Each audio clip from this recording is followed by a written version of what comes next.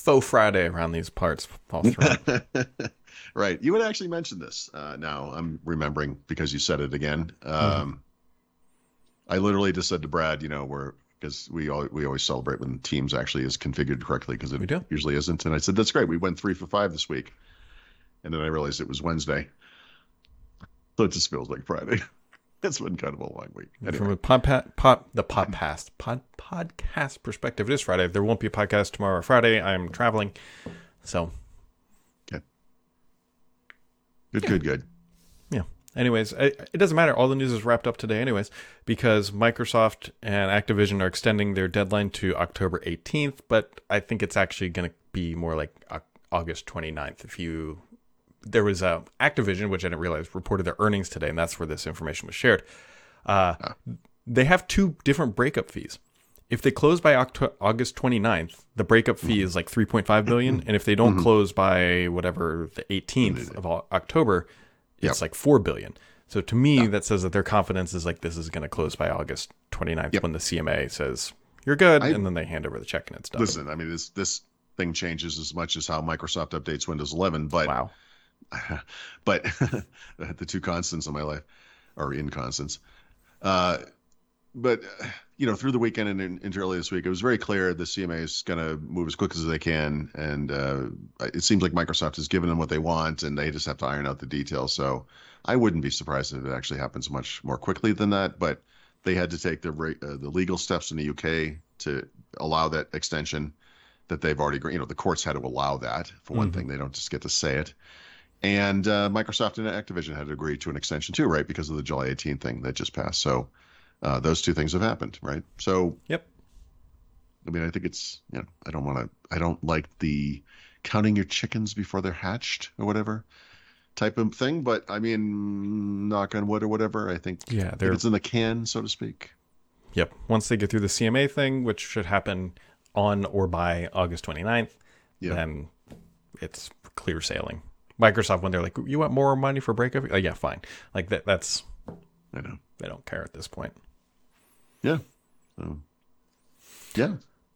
And to fund this little transaction, Microsoft wants you to pay $30 a month for Copilot. I heard from 2 sources, I've spoken about this, that the AI stuff will be far more expensive than people expect. And one of them literally gave me this price, which is $30 per user per month. This is on the commercial side. They cannot charge those prices to consumers, obviously. So we'll be interested to see what that looks like. But there you go. We've talked a lot about how expensive AI transactions are, if you will, versus a traditional search engine. And I've heard the figure 10x more expensive. So this freebie giveaway thing was not going to last forever. And God help us all if they bring this to the desktop and there isn't a premium option and you just have to deal with the ads, because that's... I don't see there not being one, right? I hope so. Or they raise the price of each of the consumer subscriptions, right? So $99 a year for family or whatever maybe becomes $129, something like that. How do you feel about Family E5, Paul Thurrott? Yeah, that's the jump the shark moment for Microsoft when they start applying the types of licensing we see on the commercial side. I'm not why I'm laughing. It's probably going to happen. But we'll see. Yep. Anyways, $30 a month. Larger companies will probably pay less if they sign up for bulk users. I've kind of mixed on, like, it's not a product that every person at a company should have. However, if you have enough people using this stuff and it can replace hiring somebody, maybe that fee is a lot easier to swallow.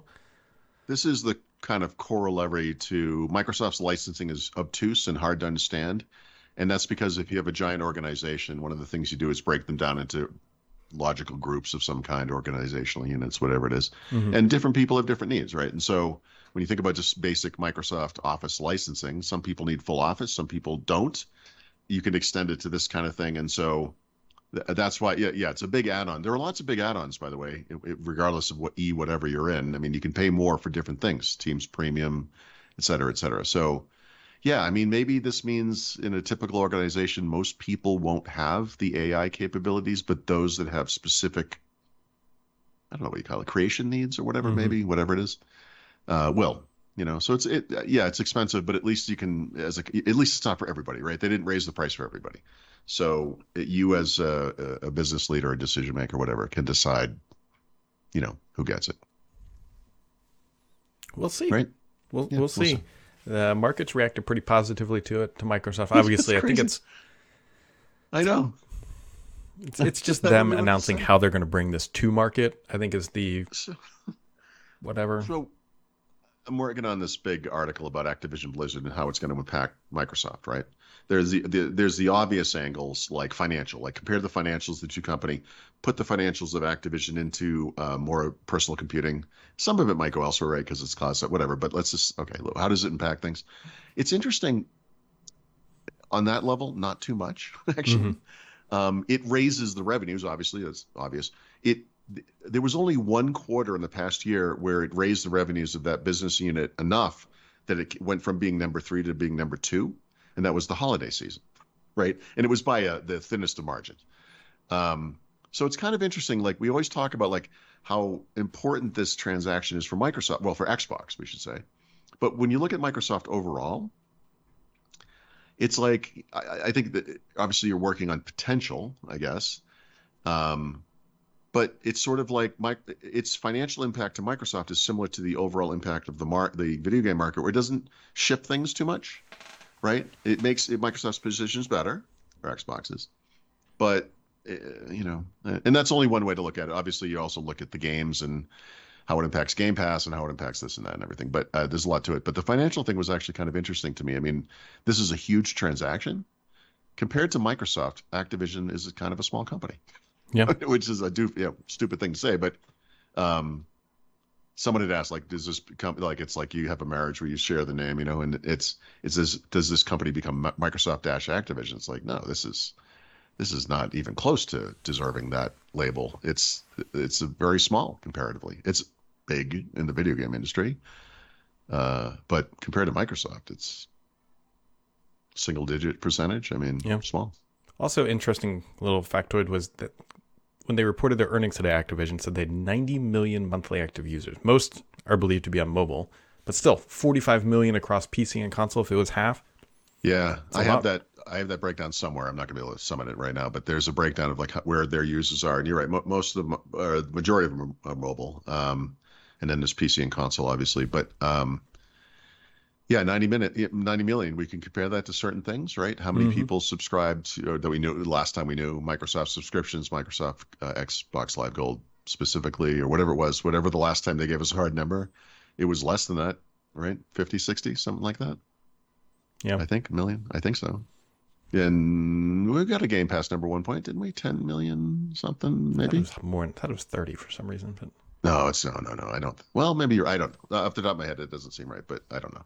How many Game Pass? Yeah, there you go. Do not you dare Bing this. We only have, and it says 25 million. Oh, okay. All right. So, Microsoft, big company, Xbox, blah blah blah. Fewer monthly active users than this smaller company, Activision. Right. If you add those things, if those numbers are both correct, we're still talking, pretty close to 90, I guess. Whatever. Anyway, it's interesting. So we'll end on this little thing. Interesting. So I just went to Bing, just the normal search thing, and just typed it. Actually, I typed it in the browser. There was nothing normal about going to Bing. And so it did like the traditional search, but in the sidebar now, it's automatically putting that same thing into their little chatbot. So they're probably artificially increasing how many people are using it. They're also artificially increasing their costs.